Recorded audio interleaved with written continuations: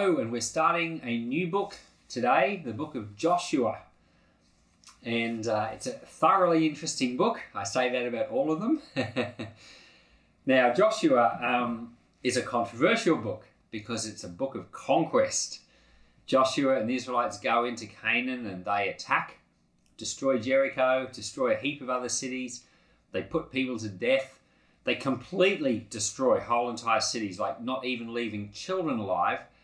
And that's a difficult thing to consider. And we will consider that in these videos, but not until maybe chapter 8 or 9. There's a lot of things to consider in the book of Joshua, so we'll definitely talk about that aspect, but we'll get to it in a bit. And but meanwhile, let's start with Joshua, chapter 1. Now, after the death of Moses, the servant of Yahweh, Yahweh spoke to Joshua the son of Nun, Moses' servant, saying, Moses my servant is dead. Now therefore arise, go across this Jordan, you and all these people, to the land which I am giving you to them, even to the children of Israel. I have given you every place that the sole of your foot will tread on, as I told Moses, from the wilderness and this Lebanon, even to the great river, the river Euphrates, all the land of the Hittites, and to the great sea toward the going down of the sun shall be your border. No man will be able to stand before you all the days of your life. As I was with Moses, so I will be with you. I will not fail you nor forsake you. Be strong and courageous, for you shall cause this people to inherit the land which I swore to their fathers to give them. Only be strong and very courageous. Be careful to observe to do according to all the law which Moses my servant commanded you. Don't turn from it to the right or to the left, that you may have good success wherever you go. This book of the law shall not depart from your mouth, but you shall meditate on it day and night, that you may observe to do according to all that is written in it. For then you shall make your way prosperous, then you shall have good success. Haven't I commanded you, be strong and courageous? Don't be afraid, don't be dismayed, for Yahweh your God is with you wherever you go. Then Joshua commanded the officers of the people, saying, Pass through the middle of the camp, and command the people, saying, Prepare food, for within 3 days you are to pass over the Jordan, to go in to possess the land which Yahweh your God gives you to possess. Joshua spoke to the Reubenites and to the Gadites and to the half-tribe of Manasseh, saying, Remember the word which Moses the servant of Yahweh commanded you, saying, Yahweh your God gives you rest and will give you this land. Your wives, your little ones, and your livestock shall live in the land which Moses gave you beyond the Jordan. But you shall pass over before your brothers armed, all of the mighty men of valor, and shall help them, until Yahweh has given your brothers rest, as he has given you, and they have also possessed the land which Yahweh your God gives them. Then you shall return to the land of your possession and possess it, which Moses the servant of Yahweh gave you, beyond the Jordan toward the sunrise. They answered Joshua, saying, All that you have commanded us we will do, and wherever you send us we will go. Just as we listened to Moses in all things, so we will listen to you. Only may Yahweh your God be with you, as he was with Moses. Whoever rebels against your commandment and doesn't listen to your words in all that you command him, shall himself be put to death. Only be strong and courageous. Well, the title of the book of Joshua, which we've just started reading, it's actually, it's a Hebrew name of a person, and it means salvation. It's also the name of Jesus. Now Jesus, we say Jesus, doesn't sound like Joshua at all, but that's because Jesus is the English way of saying the Greek name Joshua. So in Greek, there's actually no letter J, and I'm pretty sure there's no letter J in Hebrew either. So the name Joshua would be Yeshua, and Jesus is Jesus or Yeshu.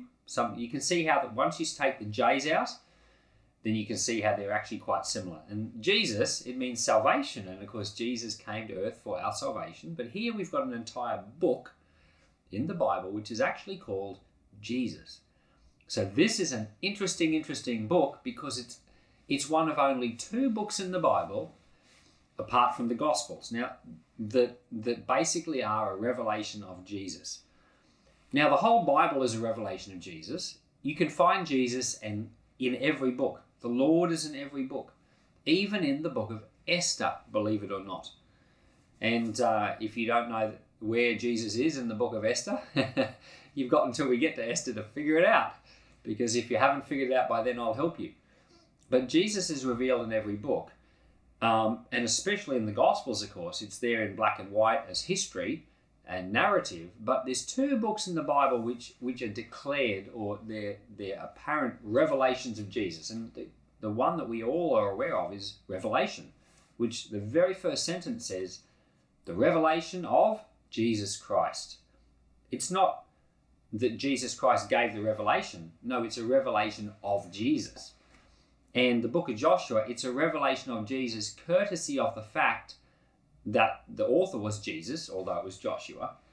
And the book is called Jesus, even though it's the Hebrew word Joshua.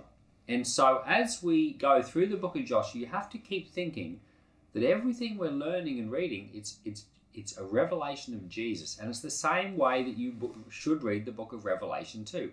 Everything you read there, even if it's symbolic and hard to understand, is actually revealing something about the Lord to us.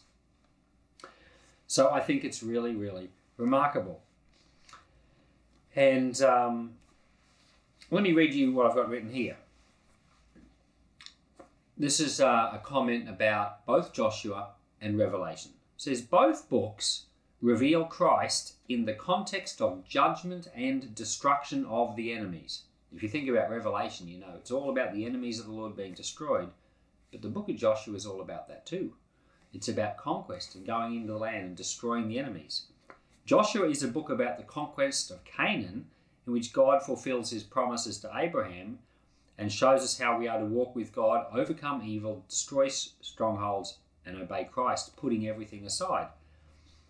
And Revelation is the same. Both books are showing us that Jesus Christ is to be the conqueror and he is to overcome. And that's why we've chosen the sword and the cross to be overlapped as the graphic for all the Joshua videos, because it's through the cross of Jesus Christ, where he gave down his life, that we overcome. But it's also through the sword in this book and in the book of Revelation that there was overcoming. And as a Christian, you know, you will become saved through faith, putting your trust in the cross, but then you're actually called to be a warrior, and you're called to be an overcomer, and you're called to take up the sword. Not the literal physical sword, where we're not actually harming people, but there's a sword that you take up, and the whole book of Joshua teaches about this, so that you will become a spiritual overcomer, a spiritual conqueror. You'll defeat your enemies in prayer, and you'll see things put behind you. You'll have victories for the kingdom of God. So the sword and the cross, they go together, and they're both something that we get from Jesus Christ. So let's get into chapter 1. Now, the very first word in English in the book of Joshua is now. And it said, let me reread to you the very first verse. It said, now, after the death of Moses, the servant of Yahweh, Yahweh spoke to Joshua.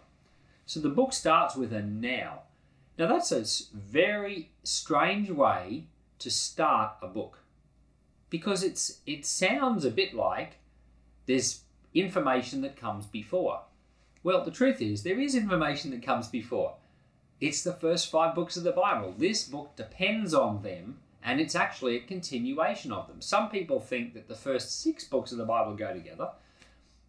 The truth is the whole Bible goes together. It's the Lord who's the author, even though people have written it. And when we were doing the book of Deuteronomy and we got to that last part of Deuteronomy, you'll remember that I said to you this part was written by Joshua. So Joshua actually wrote the last part of Deuteronomy, and he wrote the book of Joshua as well. And so that's why it starts with a now, because it's just continuing on the same story that we've had now for the last 6 months. So I think it's interesting to me that the main character of the book of Joshua is, of course, Joshua. And Joshua is a picture of Jesus. Now, as you know, Jesus was perfect, the Lamb of God who takes away the sins of the world with no faults in him. And when we look at Joshua as a person, we don't find faults.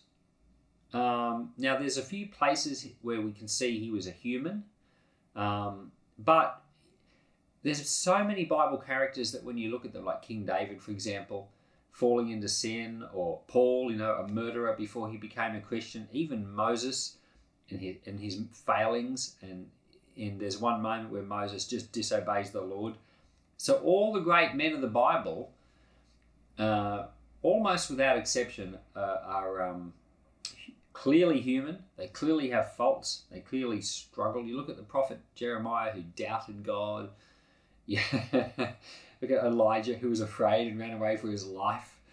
But you look at, there's a few people that were not like that. There were such clear, good examples. Daniel is one. Joseph is one. But Joshua is someone who doesn't seem to have had any faults. There's nothing highlighted about him that's a fault. And I think that that's because he's a picture of Jesus. And the Bible says, in the book of Hebrews, it says that Moses was faithful in God's house. And Moses really was, but it says that Jesus was faithful over all of God's house. And we look at Joshua, and he, like Moses, and like as an example of Jesus, was very, very faithful. Joshua served Moses for 40 years. When Moses was up the mountain, Joshua was there. And when Jesus came to walk on earth, he said he came to do his Father's will.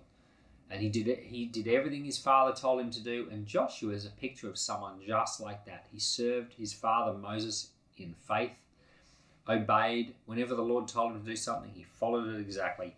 So Joshua is a great picture as a person of what Jesus is like to us. He's a good example. And interestingly, we start the book of Joshua right on the banks of the River Jordan. Well, we're kind of back. I think they're kind of back a few miles. I think it's a place called, what's the name of it? Shittim is the place where they're actually camped right now. It's in the plains of Moab, and it's very close to the Jordan River, but I think it's back a few kilometres, where they can see the river kind of over there, but they're not right there on the edge. But I think it's interesting that when Jesus came and began his public ministry, it's in the book of Matthew, he's baptised in the Jordan River, and it's around about right in the same place where these people are camped. And sometimes we don't pick up on these things because we ourselves don't really know the geography of Israel all that well. I know it better than most because of studying. I've never been there. I've met fellow pastors who've been to Israel on journeys, and they talk about how it opens up their mind to understand the Bible even more. And I can understand that. So when you, for example, you see that the Joshua, who's a picture of Jesus, he starts his ministry, you could say, or they start their conquest in Israel. He starts this process of overcoming right here at the Jordan River, and much, much later Jesus, who's also Joshua, he begins his ministry by being baptized in the Jordan River at just the exact same place. Isn't that crazy? And Jesus is filled with the Holy Spirit, and he goes off in the power of God. And of course, Joshua in this chapter, you may have noticed, he says to all the Israelites, he says to them, in 3 days, we're crossing the Jordan River and we're going in to inherit the land.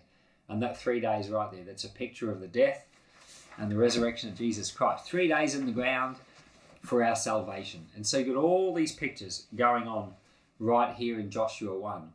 Now, you will remember, if you've been with us on this journey of Bible videos, that right at the beginning when the Israelites left Egypt, they were a chaotic group, grumbling, complaining. They were unorganized. And that whole process in the desert in the first 12 months was getting them organized. And then they went through a process of learning to obey God and not grumbling and not complaining. And they became an organized group. They became a nation. They became holy. And now we've got this group where Moses can say to them, we're going across in 3 days, sanctify yourselves, get ready, we're going in to possess the land. And it just shows you that this is a different group of people. It's amazing what God can do when you obey him and you follow him, and over time, you just change.